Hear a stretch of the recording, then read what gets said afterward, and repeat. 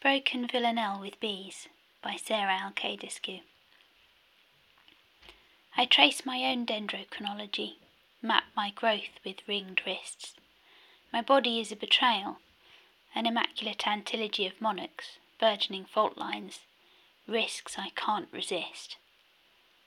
In glass jars I carry my apologies, sometimes pin them to the clothesline. Still, in spring, roots untwist, and I admire the season's brevity, how bees comb my spine for honey and skin unkissed. Tulip loud, they tease me, wrap me with thread and twine in the garden, our chambered tryst. As figs, as bruises on knees, our bodies velvet, ripening, entombed in all we missed.